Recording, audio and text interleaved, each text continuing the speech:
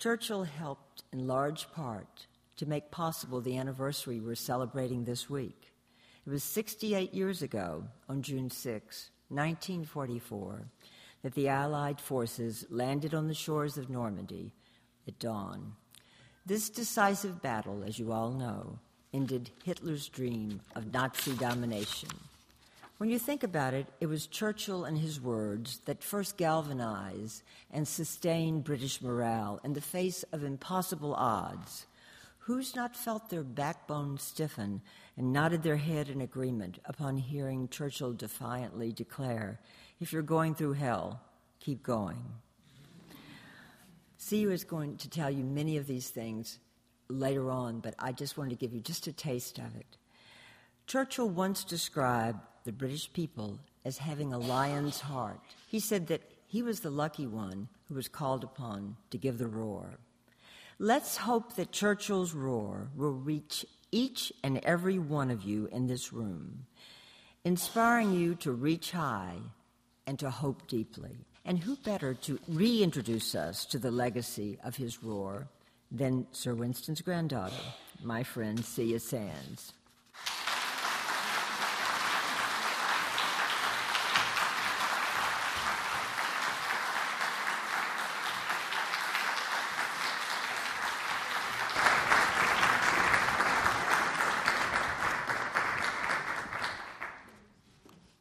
Well, ladies and gentlemen, thank you all so much for coming.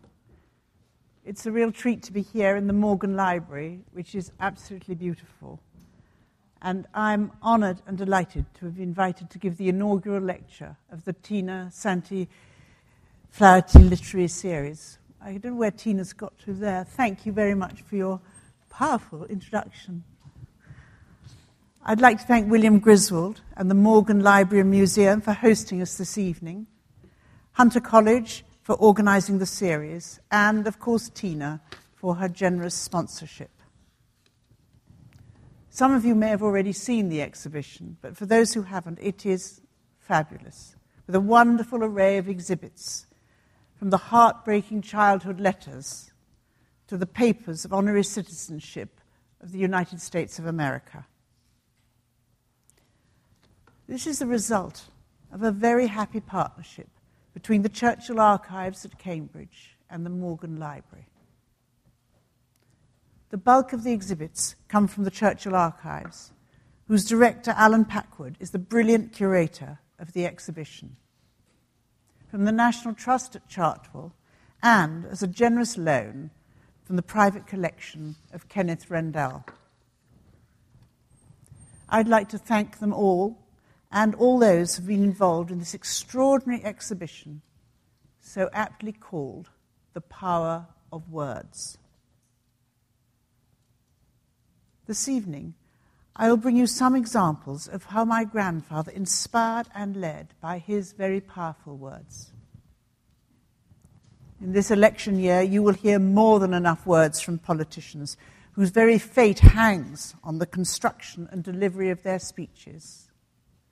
Maybe some of them will take a bit of note and advice from how Winston Churchill constructed and delivered his.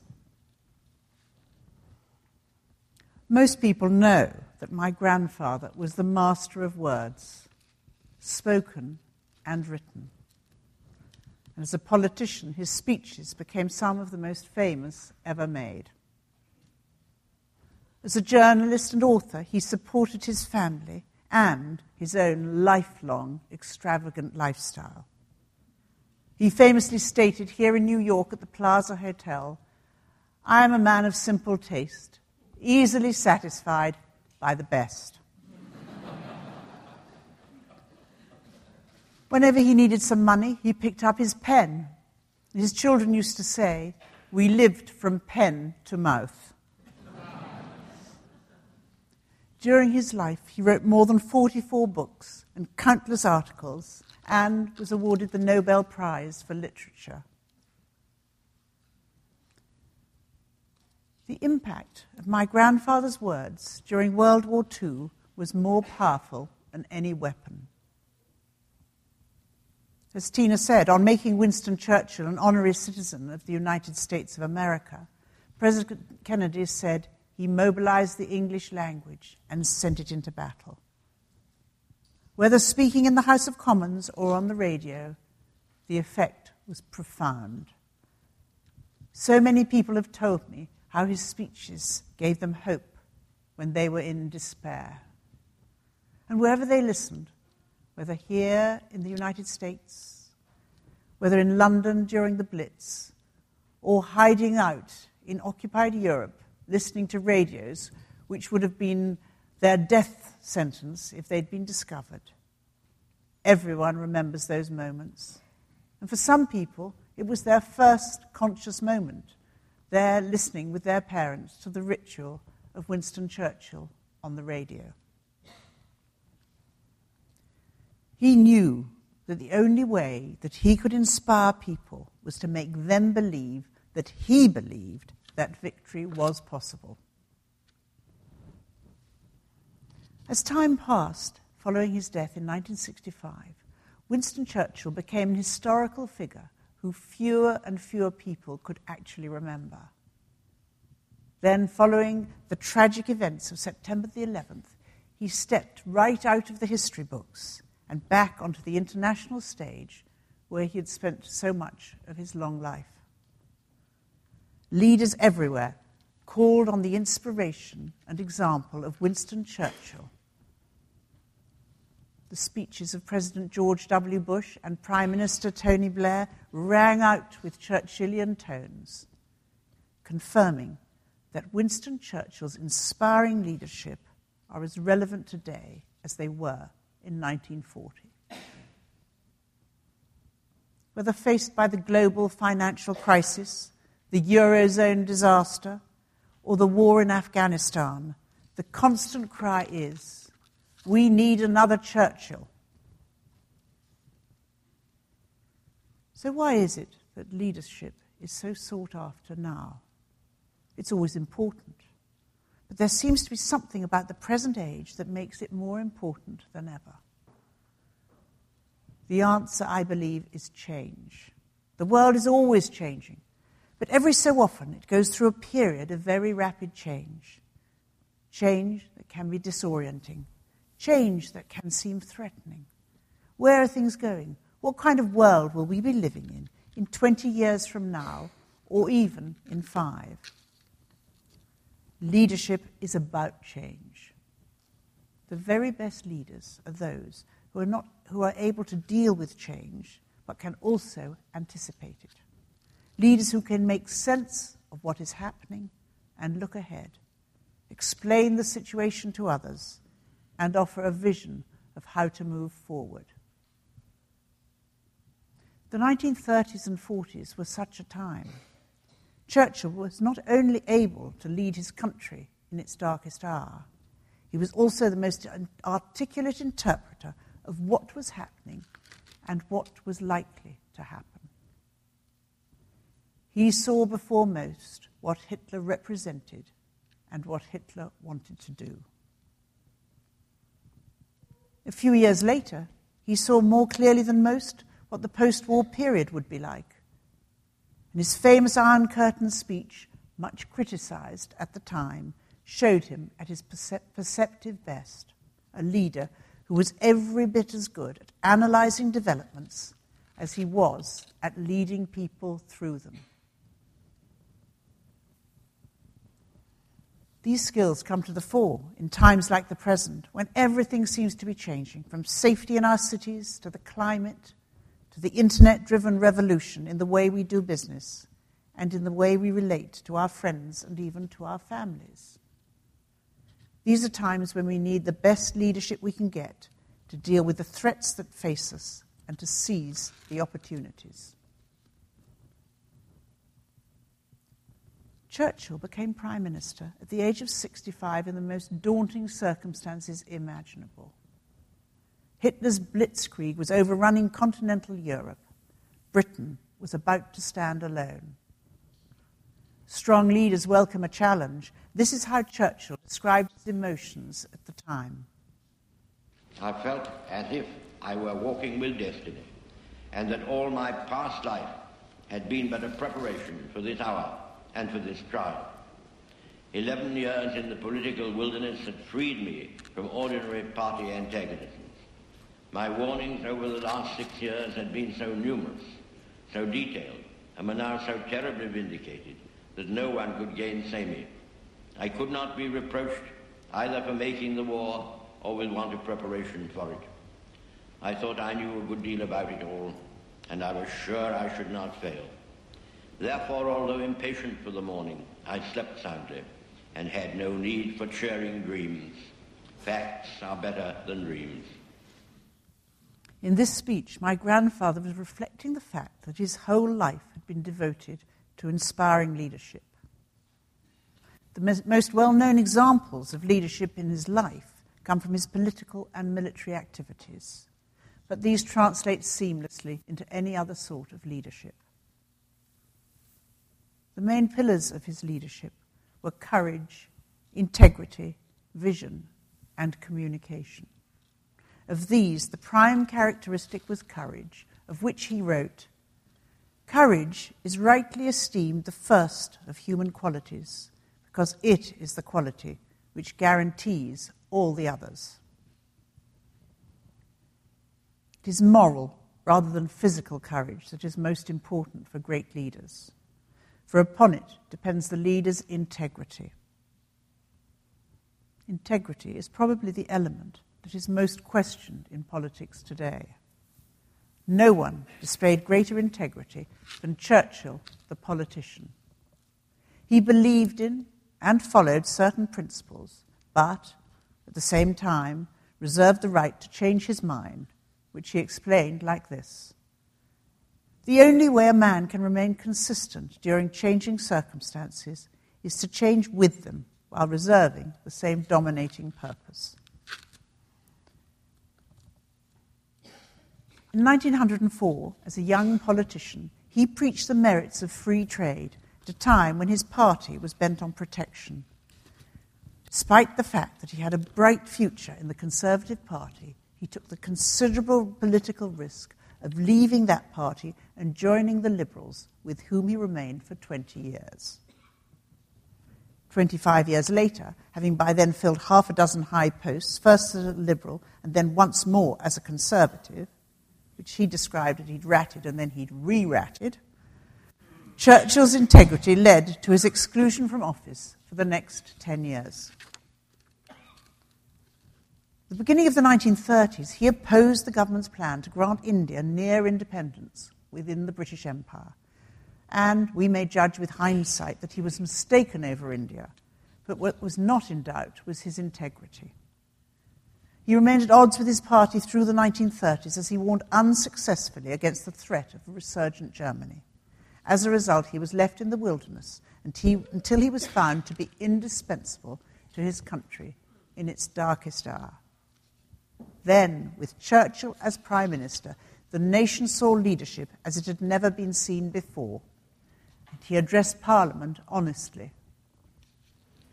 I would say to the House, as I said to those who have joined the government, I have nothing to offer but blood, toil, tears, and sweat. We have before us an ordeal of the most grievous kind. We have before us many, many long months of struggle and of suffering. You ask, what is our policy? I will say, it is to wage war by sea, land, and air, with all our might, with all the strength that God can give us, to wage war against a monstrous tyranny never surpassed in the dark and lamentable catalogue of human crime. That is our policy. You ask, what is our aim? I can answer in one word: victory. Victory at all costs. Victory in spite of all terror. Victory however long and hard the road may be. For without victory there is no survival. There were those who, unable to see the way to victory, were disposed to make a deal with Hitler. Stamping his leadership on a wavering government, Churchill explained the grim situation before concluding, "If this Long Island story of ours is to end at last, let it end only when each of us lies choking in his own blood upon the ground. There was spontaneous approval. Britain would fight on. We shall go on to the end. We shall fight in France. We shall fight on the seas and oceans. We shall fight with growing confidence and growing strength in the air. We shall defend our island, whatever the cost may be. We shall fight on the beaches. We shall fight on the landing grounds. We shall fight in the fields and in the streets. We shall fight in the hills. We shall never surrender. There are two lessons to be learned for all leaders from Churchill's political career through the 30s. From his stand over India, not to persist in unwinnable battles, but from his opposition to appeasement, to stick to one's guns when faced with a threat to one's fundamental interests. As a leader, Churchill's vision ranged over a wide field. Most significant was his strategic vision of American involvement in the defense of the free world. As early as August 1940, the House of Commons heard his views on this subject. Undoubtedly, this process means that these two great organizations of the English-speaking democracies, the British Empire and the United States, will have to be somewhat mixed up together in some of their affairs for mutual and general advantage. For my own part, looking out upon the future, I do not view the process with any misgivings. I could not stop it if I wished. No one can stop it. Like the Mississippi, it just keeps rolling along. Let it roll. Let it roll on, full flood, inexorable, irresistible, benignant, to broader lands and better days. My grandfather's political vision had been demonstrated as a young journalist in 1900 when, during the Anglo-Boer War, the tide turned in favour of the British. He advocated magnanimity towards the defeated enemy. The establishment was outraged by this, and the war continued. It would take almost 50 more years before magnanimity would be generally recognised as the best policy for the victorious. When in 1911 he became First Lord of the Admiralty, he met the sort of problem and opposition that newly appointed leaders often encounter. There was the need to reorganise the staff of the most powerful navy in the world. This was a task that Churchill carried out with tact, moving some respected figures sideways rather than retiring them in order to retain their support. The larger the vision, the greater the catastrophe should it fail. Churchill's vision in 1915 fueled the only original strategic idea in World War I. This was the Dardanelles campaign in the eastern Mediterranean, designed to outflank the enemy and to secure victory without the slaughter of trench warfare. It failed largely because Churchill's authority did not match the responsibilities he had assumed. Here is a lesson for ambitious leaders, impatient to make their mark. It was the lowest point in his life. My grandfather said, "I thought it would kill him." He had the Dardanelles in mind when he later wrote, "Everyone threw the blame on me. I have noticed they nearly always do. I suppose it's because they think that I shall be able to bear it best." When visionaries fail, they inevitably bounce back.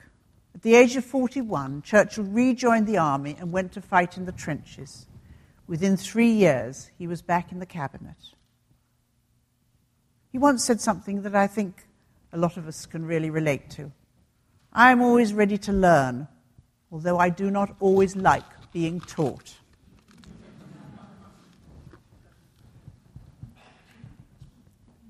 The Dardanelles rankled with him ever after, but he applied the lessons from it when, in World War II, he ensured that all the elements of the war effort were fully coordinated. In 1959, when I was cruising with him on Aristotle Onassis' yacht in the Mediterranean, it was decided to go through the Dardanelles at dead of night so that he wouldn't know where we were. The next morning he said to me, "They thought I wouldn't know where we were." But of course I did. He was not easily fooled, and of course he loved maps, so would have been following the journey from point to point on his maps. The list of Churchill's visionary innovations is long and varied.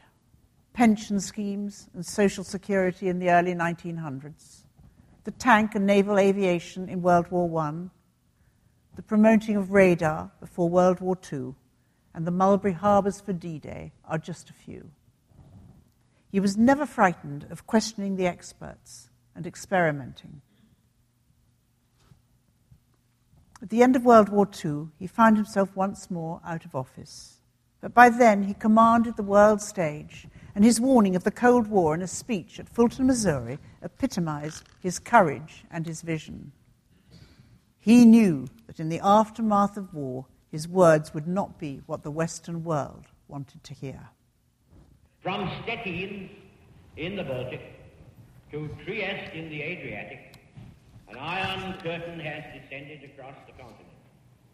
Behind that line lie all the capitals of the ancient states of Central and Eastern Europe: Warsaw, Berlin, Prague, Vienna, Budapest, Belgrade, Bucharest, and Sofia.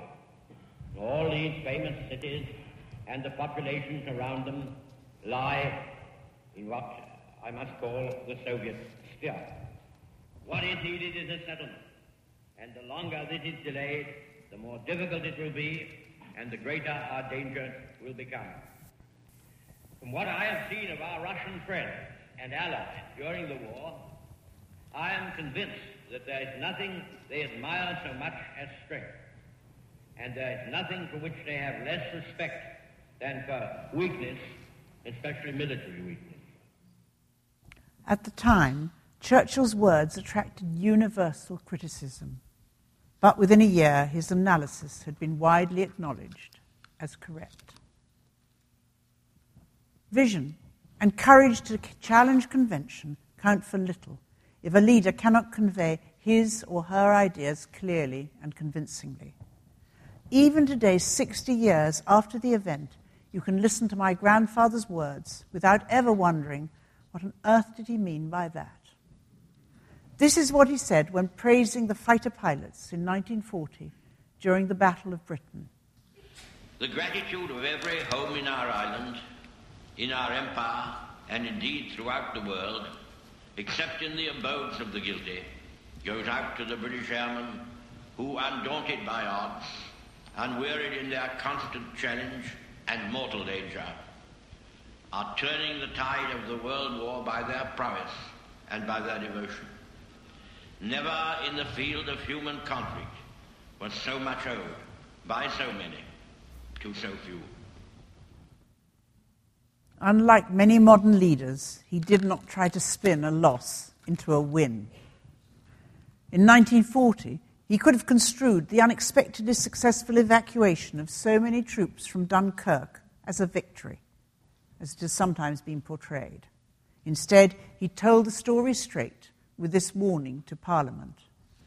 Sir, we must be very careful not to assign to this deliverance the attributes of a victory. Wars are not won by evacuation. Great leaders bring out the inner strength that people often do not know that they possess. It's been said that Hitler could persuade you that he could do anything, but that Churchill could persuade you that you could do anything. Churchill gave each and every man and woman an heroic role to play, and this is how he challenged the British people to give their all when Britain stood alone. I expect that the Battle of Britain is about to begin.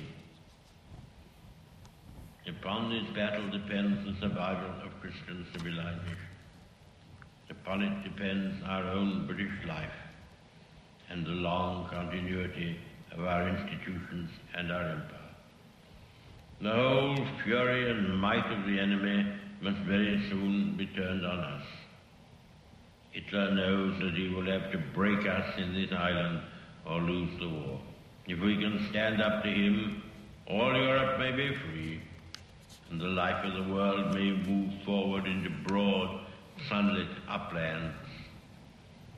But if we fail, then the whole world, including the United States, including all that we have known and cared for, will sink into the abyss of a new dark age, made more sinister and perhaps more protracted by the lights of perverted science. Let us, therefore, brace ourselves to our duties, and so bear ourselves that if the British Empire and its Commonwealth last for 1,000 years, men will still say, this was their finest hour. Present-day leaders in all spheres can take heart from the fact that Churchill was not a naturally gifted speaker. Early on, he tried to overcome a speech impediment, a difficulty in pronouncing the letter S. He went to see a specialist saying, "I'm in the army now, but will enter politics later. I cannot spend my whole life avoiding the letter S." In fact, his difficulty with the letter S never went away and became a trademark for him. So people listening to him on the radio were absolutely certain that it was him. As a young man, he could be heard walking up and down reciting, "The Spanish ships I cannot see, for they are not in sight." He learned from others. Aged 21, passing through New York City, he struck up a friendship with Burke Cockran, a distinguished lawyer and politician. Churchill said of Cochran's political oratory, "He was my model. I learned from him how to hold thousands in thrall." How modest he was to put it at only thousands. As an orator, Churchill's prodigious memory was a tremendous advantage, but it did not remove the need for preparation. He spent hours rehearsing his speeches in front of a mirror. And once, his valet thought he heard my grandfather calling to him from the bath. And on inquiring what was needed, he was told, "I wasn't speaking to you, I was addressing the House of Commons." In his acceptance speech for an honorary degree at Harvard, he raised a laugh from the audience when he seemed accidentally to say the infernal combustion engine. He quickly corrected it to the internal combustion engine, but his secretary told me she'd overheard him practicing the mistake on the train from Washington.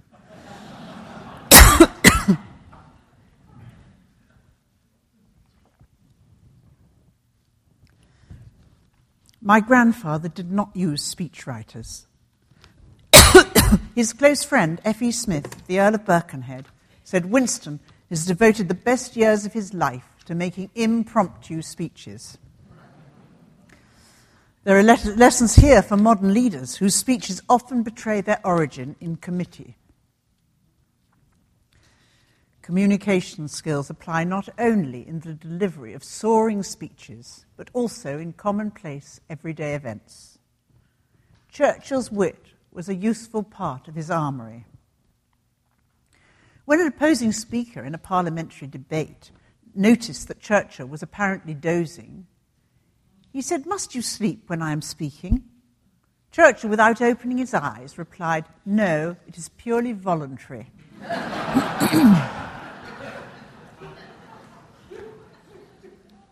And reflecting on his less than perfect education when receiving an honorary degree in Miami, he said, "No one has passed so few examinations and received so many degrees." He had great respect, an almost old-fashioned respect for women, but from time to time they drove him to make them the object of his sharp wit. One day he was at a state banquet in Richmond, Virginia, and chicken was being served. So when the butler came round the table with the dish and said, "What part of the bird would you like?" he said, "I'd like breast, please."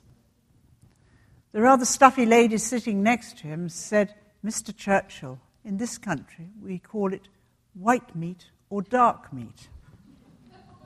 The next morning, she received a little bunch of flowers with a note saying, "Please pin this on your white meat."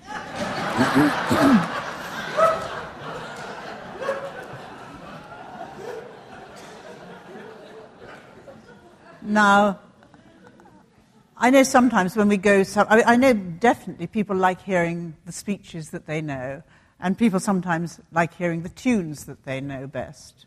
So, I'm afraid I'm going to tell you two things that he said, which a lot of you will know, but those of you who don't know ought to know them.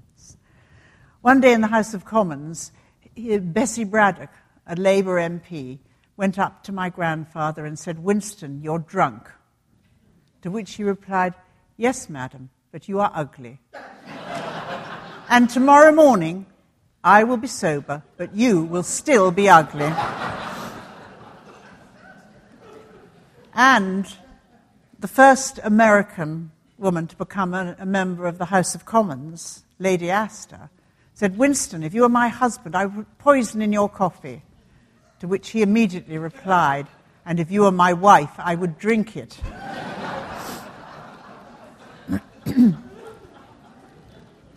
Serious speeches were leavened with humour. When surveying the war in a speech to the Canadian Parliament at the end of 1941, he recounted his words to the government of France. When I warned them that Britain would fight on alone, whatever they did, their generals told their Prime Minister and his divided cabinet, "In 3 weeks, England will have her neck wrung like a chicken. Some chicken."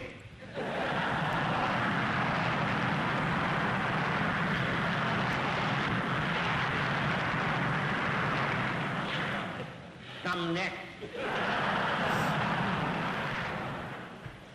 And without pomposity, his wit dealt with the sort of tricky situation in which leaders sometimes find themselves. One day, he was sitting at the margins of a wartime conference and taken a bit of time off, and an inebriated GI put his face around the door and said, "Hey, fatso, where's the John?"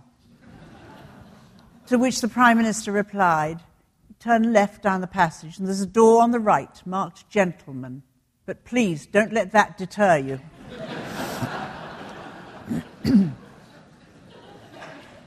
I was told that story in the White House by someone who'd been there.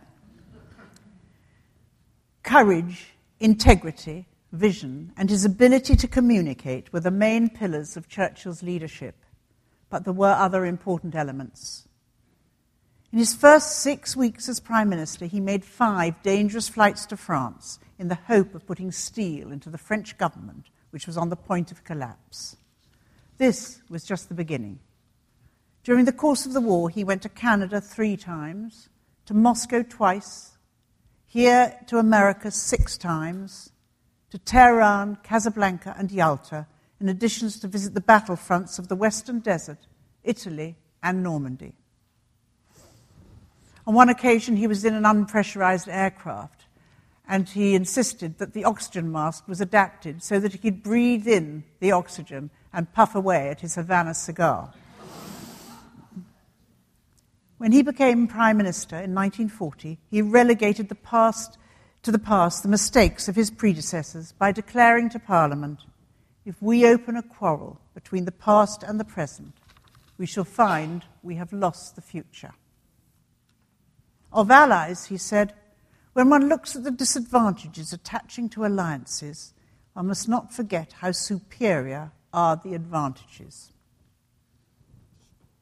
In business, as in war, pragmatism will determine the best form of alliance.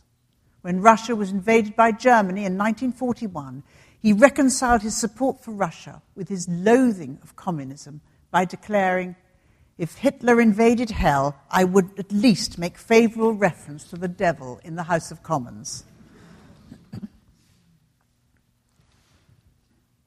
Strong leaders should never appear desperate, as we see from Churchill's courtship of President Roosevelt in the 2 years of war before Pearl Harbor. With Europe overrun, it seemed that Britain would soon succumb. causing Roosevelt to hesitate in sending the material help which Churchill sought. The Prime Minister's advisers suggested passing British technical secrets wholesale in exchange for more rapid assistance. Churchill demurred, saying, "If an exchange is to be arranged, I should like to carry it out piece by piece." In March 1941, the Lend-Lease Act was passed, and Congress thereby fulfilled Churchill's famous plan in a broadcast largely aimed at American audiences. Put your confidence in us. Give us your faith and your blessing, and under providence all will be well. We shall not fail or falter, we shall not weaken or tire. Neither the sudden shock of battle nor the long-drawn trials of vigilance and exertion will wear us down. Give us the tools, and we will finish the job. How does a leader under enormous pressure relieve the stress? This was my grandfather's recipe. Change is the master key. The cultivation of a hobby and new forms of interest is therefore a policy of first importance to a public man. He was a man of many interests, but his favourite diversion was painting. I was with him when he put the final brushstrokes to one of his last paintings, a dazzling still life of oranges and lemons. Whenever I look at it, I hope that he's up there on his cloud, fulfilling his ambition for the afterlife, which was this: I know of nothing which, without exhausting the body, more entirely absorbs the mind. When I get to heaven, I mean to spend a considerable portion of my first 1,000,000 years in painting, and so get to the bottom of the subject. All leaders need someone with whom they can discuss their fears and successes, someone who will back them up when they're right, and yet tell them when they're getting things wrong. For Churchill, it was his wife, Clementine. In 1940, she became so alarmed that his temper was suffering under the strain, and even though she was living under the same roof, she wrote him a letter. Perhaps she thought she wouldn't get the message out if she said it in person. My darling, I hope you will forgive me if I tell you something which I feel you ought to know. One of the men in your entourage, a devoted friend, has been to me and told me that there is a danger of you being generally disliked by your colleagues and subordinates because of your rough and overbearing manner. It seems your private secretaries have agreed to behave like schoolboys and take what's coming to them, and then escape out of your presence, shrugging their shoulders. Higher up, if an idea is suggested, say at a conference, you are supposed to be so contemptuous that presently no ideas, good or bad, will be forthcoming. I was astonished and upset, because in all these years I've been accustomed to all those who have worked with and under you, loving you. I said this, and I was told, no doubt it's the strain. My darling Winston, I must confess that I have noticed a deterioration in your manner, and you are not so kind as you used to be. It is for you to give the orders, and if they are bungled, except for the King, the Archbishop of Canterbury, and the Speaker, you can sack anyone and everyone. Therefore, with this terrific power, you must combine urbanity, kindness, and, if possible, Olympic calm. I cannot bear that those who serve the country and yourself should not love you as well as admire and respect you. Please forgive your loving and devoted and watchful Clemmy. Without my grandmother, history might have taken a different course. All modern leaders can benefit from the example set by Winston Churchill. I believe that his principles of leadership are as relevant today as they were in 1940 and are an inspiration to anyone in any field who aspires to lead. I'm going to finish with a poem which is a tribute written by his friend and colleague Duff Cooper, which really summed up how the British people despite voting him out of office after the war, felt about him, and I think many people here in America felt the same. When ears were deaf and tongues were mute, you told of doom to come. When others fingered on the flute, you thundered on the drum. When armies marched and cities burned, and all you said came true, those who had mocked your warnings turned, almost too late, to you. And doubt gave way to firm belief, and through 5 cruel years, you gave us glory in our grief and laughter through our tears. When final honours are bestowed and last accounts are done, then shall we know how much was owed by all the world to one. Thank you very much.